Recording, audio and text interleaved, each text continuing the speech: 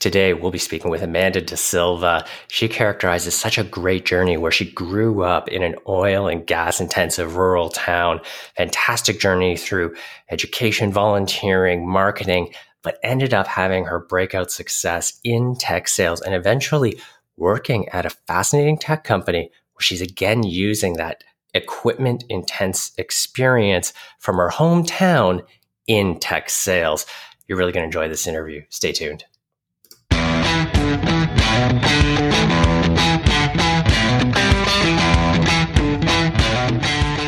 Welcome to Seller's Journey, the podcast where we speak to great sales reps and leaders and share their real stories from start to sales success. Hi, everyone. I'm Joseph Fung, and we're speaking with Amanda DaSilva. Amanda is a senior account executive in strategic accounts at Fiix Software. Amanda, thank you for joining us. Thank you so much for having me. And where are you calling in from today? I'm calling in from Sarnia, Ontario. Oh, fantastic. Now, Fiix Software, great company, making huge waves in Toronto. Not everybody in our audience may know them, so maybe you can help us out. What's the elevator pitch? Sure. So Fiix is a computerized maintenance management system. So in other words, often called a CMMS. And just like you said, we work with equipment-intensive businesses, helping their operations teams really schedule, organize, and track their equipment maintenance so they're able to make better data-driven decisions. Fantastic. And just for the record here, how long have you been at Fiix now?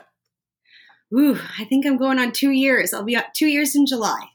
Well, you're making waves. I mean, I think I saw you went from Rookie of the Year to MVP of the team, something like that. Is that right? You're right. Yes, it's been a wild ride, but it's a lot of fun. Wicked. Okay. Stories, journeys. Let's kind of start at the beginning. Sarnia, Ontario. Can you share for our audience a little bit about Sarnia, just so they have an idea of where this story starts? Sure. Sarnia, Ontario is in southwestern Ontario. It is a small rural city. About 70,000 people reside here. Our main industry is oil and gas, petrochemical, and all different types of chemical businesses, as well as we grow corn. That's awesome. So great context, helps people understand the journey.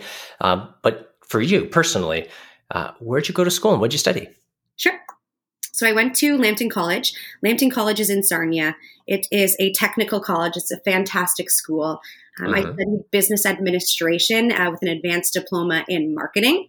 So that's kind of where I studied to begin, but I branched off. I took a certificate at Purdue for industrial distribution as well, and then later went to Athabasca University to get my bachelor in business management as well. Nice. Now, one of the things that jumps out to me, and it jumps out to me partially, I think, as a founder and entrepreneur, is you also founded your own project, while there and spent time working with communities in Zambia. This is so fascinating. Can you share a bit about the idea, the project, that journey? Sure. So as I mentioned, we grow a lot of corn in Sarnia. And we had the opportunity when I was in college to create a program with social impact. So it didn't have to be in our hometown. It could have been anywhere in the world. And with that, the college would actually support you with securing funding, resources, and sort of the logistics of how to get the program off the ground. So we decided that we would go to Zambia, Africa, as I had one of my peers who was from there. And the original idea was sort of to install a solar panel on the school. But when we got down there, I looked around and we sort of had this idea, their corn didn't grow the same way it did in our hometown. And we thought that was something that we could definitely improve, as food scarcity is obviously very real in rural Zambia. And so that's kind of how the project was born. We kind of came home, took this idea, met with a couple of farmers. Of course, with the support of the college, we went back to Zambia and we launched Project One Seed. That's remarkable. And I understand you had the chance you started at school, but you had a chance to work on it full-time post-graduation as well, right? Exactly. So I was very fortunate at the end of sort of my last year as I was graduating. The college opened up a role that was really focused on entrepreneurship. And so obviously there's a lot of parallels there. We were providing microfinancing small business loans in Zambia. And then we received funding at the college from Ontario Centers of Excellence to start an entrepreneurship program in our hometown. So again, building business plans, helping businesses secure funding, helping them with their marketing efforts. And so they hired me to sort of do both. Mm-hmm. Now, in both of those, while you're working on those, you finished your degree, you ended up exercising that marketing background and taking on some marketing roles, is my understanding. Could you share a little bit about that? Sure. Yeah. So again, graduating with a marketing background, that's sort of what I had in mind when I was leaving school. And then as I got comfortable in the role, and like you said, I had a marketing manager role and a director role, I learned that my own interests sort of lied at the bottom of the funnel. And I wanted to see, if I would be a good sales rep.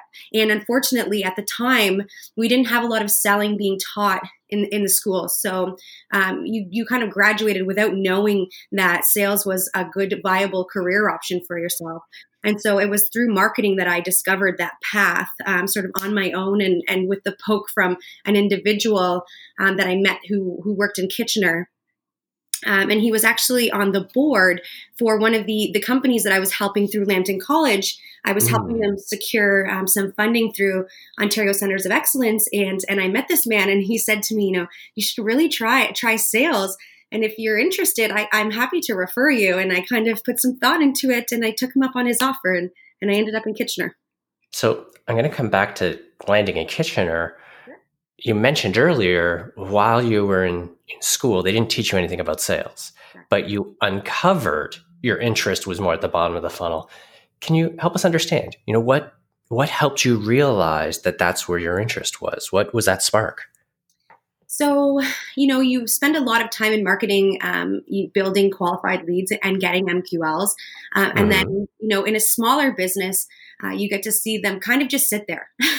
And so I started to essentially convert my own MQLs by myself. And I kind of took, So when I was at Industrial Tech, I kind of took the initiative.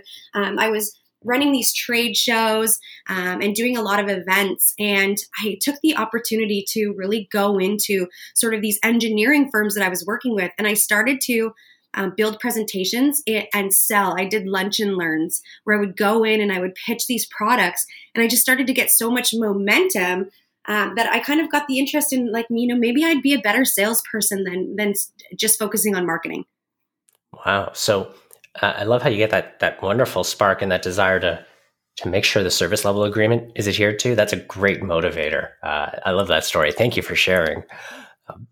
You spoke a bit about how an individual helped you land in Kitchener. For so many people, that they're struggling to figure out what's the right way to start or to kick off that career. You've had somebody offer to do an introduction, and you said, sure.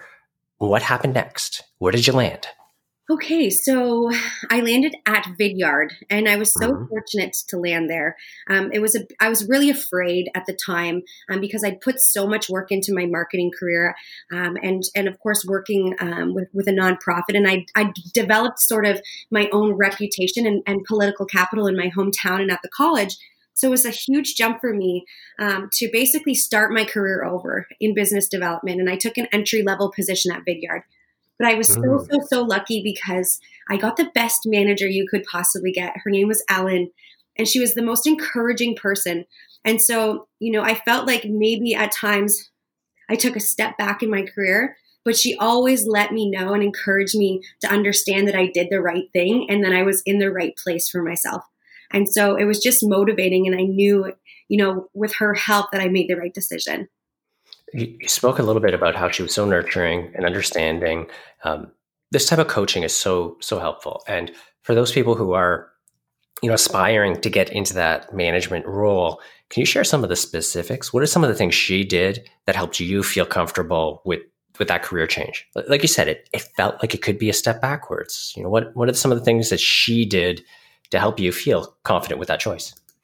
I think Ellen has this really innate ability to bring your professional and your personal life together. And she did so in a way that it was still always focused on the job and focused on the professional side. But she really got to know you on a personal level. And by doing so, she was able to really draw on your strengths and your skills and your weaknesses too. And she had such a way of, and I always say she had so much tact, and I always wish I could have the same level of tact as Ellen, but she would deliver information in such a way, even if it was negative, that you could take something out of it and find the motivation to do better. And I almost wanted to always just do right by Ellen because I felt like she was putting so much effort into me and developing me. So I think that's what's so important is just understanding that your employee is also a person, and the biggest part of their life might be at work, but there's also this big component of what happens outside of the office. I love that, the whole person coaching. You spoke about how she was keeping her eyes open for you, and earlier you mentioned to me, a story about how there was no immediate obvious advancement opportunity, but that the company found you a role in a different group. Can you share that a bit? Sure. So Vidyard was just at the time and still is a very fast growing company. And I kind of just got hired at the tail end of this really large growth spurt. And so there was a number of really talented business development reps that had started before myself. And I think what comes along with having a good manager is that the team was very even keel. So we were all performing at like a maximum level. We were all advancing our skills. And so when it came time for advancement, there were very few roles that were open, but there were a number of qualified individuals from our team. And so it came down to really at the time tenure, because that was really the only thing that kind of divided us. Like I said, we were just so even across the team. And because of that, I wasn't able to secure an AE role, but I was ready to advance, and I was doing really well. And I was an enterprise BDR, and this opportunity came available on the customer success team. And it was enterprise customer success. So I said to Ellen, I need to apply for this job. And she said, like, let's do it. Whatever it takes, we'll get you there. And she helped me prepare for the interview. And I ended up getting the enterprise customer success role, which was a huge jump at the time. That's great. Yeah, it was a big jump there for me. And I was so lucky to get the opportunity. So I love the culture, the dynamic there. Hidden in there is a really powerful kernel of truth where you can be working at an amazing company and totally, hitting your number and kicking ass. And just because everybody else is awesome too, there's not always an immediate opportunity. And I love how balanced you were in describing that. I think it was a very, very fair description and a great lesson for people stepping into a similar role. I see it happen more often. And I think that that's the one thing that people need to realize is you've got to sort of remove yourself from the situation and take a look at the peers around you. And I think you'll notice that you're all really on the same playing field. So I think it's great insight, but I don't want to lose track of a couple of your next roles. So touching base, you mentioned how customer success was such a great step up. However, you didn't stay at Vidyard. You ended up moving to another company. Can you share a bit around, what were the circumstances? What was leading to that? And what sparked you to take on the role at Fiix? Yeah, so it was a really interesting decision. So a few things had happened. I was doing really well in the customer success role. I was building great client relationships. And again, I kept getting these like hints about sales. And my clients would say, you're a salesperson dressed in customer success clothing, or why don't you come do a job on my sales team? And it really piqued my interest. And at the end of the day, I knew like my heart was in wanting to be an account executive. And one of my friends, my peers, and really one of my greatest mentors, Katrina, she and I worked together at Vidyard. So she actually had moved over to Fiix, and I was sort of, I wouldn't say headhunted, but I got this opportunity to discuss a potential role at the company with the sales director at the time. And I really wasn't looking, to be honest. I was open to it, but I was looking for the right opportunity. And then learning about Fiix, the ICP is, maintenance teams, operations folks in asset or equipment intensive businesses like oil and gas. And that's where I grew up. And like, that's where my family has worked, and all of my brothers work in the industry. So it just seemed like a perfect fit at the time. I love that. I want to unbox that a little bit. Can you share a bit? How has your personal experience impacted your ability to relate to that ICP when you're selling? For context, all the time we hear people saying they want to break into sales. How can I do that? And they have experience in HR or other industries or other roles. And we talk a lot about the ICP, and you've done this. You've lived and breathed it. What have you seen firsthand to make that easier? So I guess when I was working for Industrotech, we sold directly into the same industry that I'm selling into right now. Mm-hmm. So I had already had several years of conversing with operations folks, with engineers in these businesses. And so I knew exactly the type of businesses that they worked in. And one key element was that I was working on a project as the marketing director. And it was to replace these really old assets inside, called the loading arm, inside of these old oil and gas refineries. And when I was in the facilities, I'd actually go on site and walk and do plant tours. And when I was in the plants, I learned that everything was sort of antiquated. All of their assets were aging. They were still using pen and paper. They had almost virtually been unimpacted by software at all. So when I got the opportunity, this big light bulb went off like, oh my goodness, I have never heard of or seen a piece of software being used in maintenance. And I feel like this is one of the only industries that has yet to be impacted by technology. And so I saw it as a great opportunity. And that's kind of why I took the leap. That's fantastic. So you think about this journey. I know I promised we wouldn't take up too much of your time. So we've got one more and then some rapid fire, and then we can let you get back to closing deals. Okay. If you think about your journey, you came out of school studying marketing, following your passions, but now clearly nailing it inside these sales roles. If you thought about yourself back in college, what advice would you have given past Amanda? I think past Amanda always let fear dictate every choice that I ever made. And I always was so afraid to step outside my comfort zone. And even at a time when I was getting down the line with the interviews with Vidyard, I almost backed out and I was so afraid. And I thought, I can't give my career up and start from scratch. And I just, something inside me said to do it. And that meant, taking a significant pay cut, moving away from my family for almost the very first time and sort of giving up my whole life. And that was the single greatest decision that I ever made. And I now, every time I feel a little bit uncomfortable with the decision that I'm about to make, I tell myself, that's just fear, Amanda. And that fear just keeps you in the same place. So I always recognize those feelings now. And if I could have told myself to not let fear dictate my choices when I was younger, I'm sure I would have gone into sales a lot sooner. I love that phrase, fear just keeps you in the same place. That's fantastic. Okay, a couple of rapid fire questions. Game for them? Yes, of course. Okay, you've worked at a few companies, a few different roles. Intrigued to hear what you say. What's your favorite sales tool? Okay. So my favorite sales tool would have to be Gong or Chorus. I've used both of them. I love them both equally. Just key for improving on your sales process. Nice. And outside of the workplace, what's your favorite movie? I'd say anything with Christian Bale. Out of the film. I love it. That's easy. Yes. When you were a kid, what did you want to grow up to be? I wanted to grow up to be an ER doctor. Wow, nice. Yes. This is awesome. I like how we're performing surgeries on companies now and helping them upgrade. That's excellent. I've never thought of it like that. There you go. Amanda, this was fantastic. Thank you so much for sharing your journey and your experience. I'm delighted that we had a chance to chat today.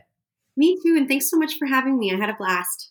It's awesome. We'll chat again soon. And I hope you have an awesome day and happy selling. Thanks so much.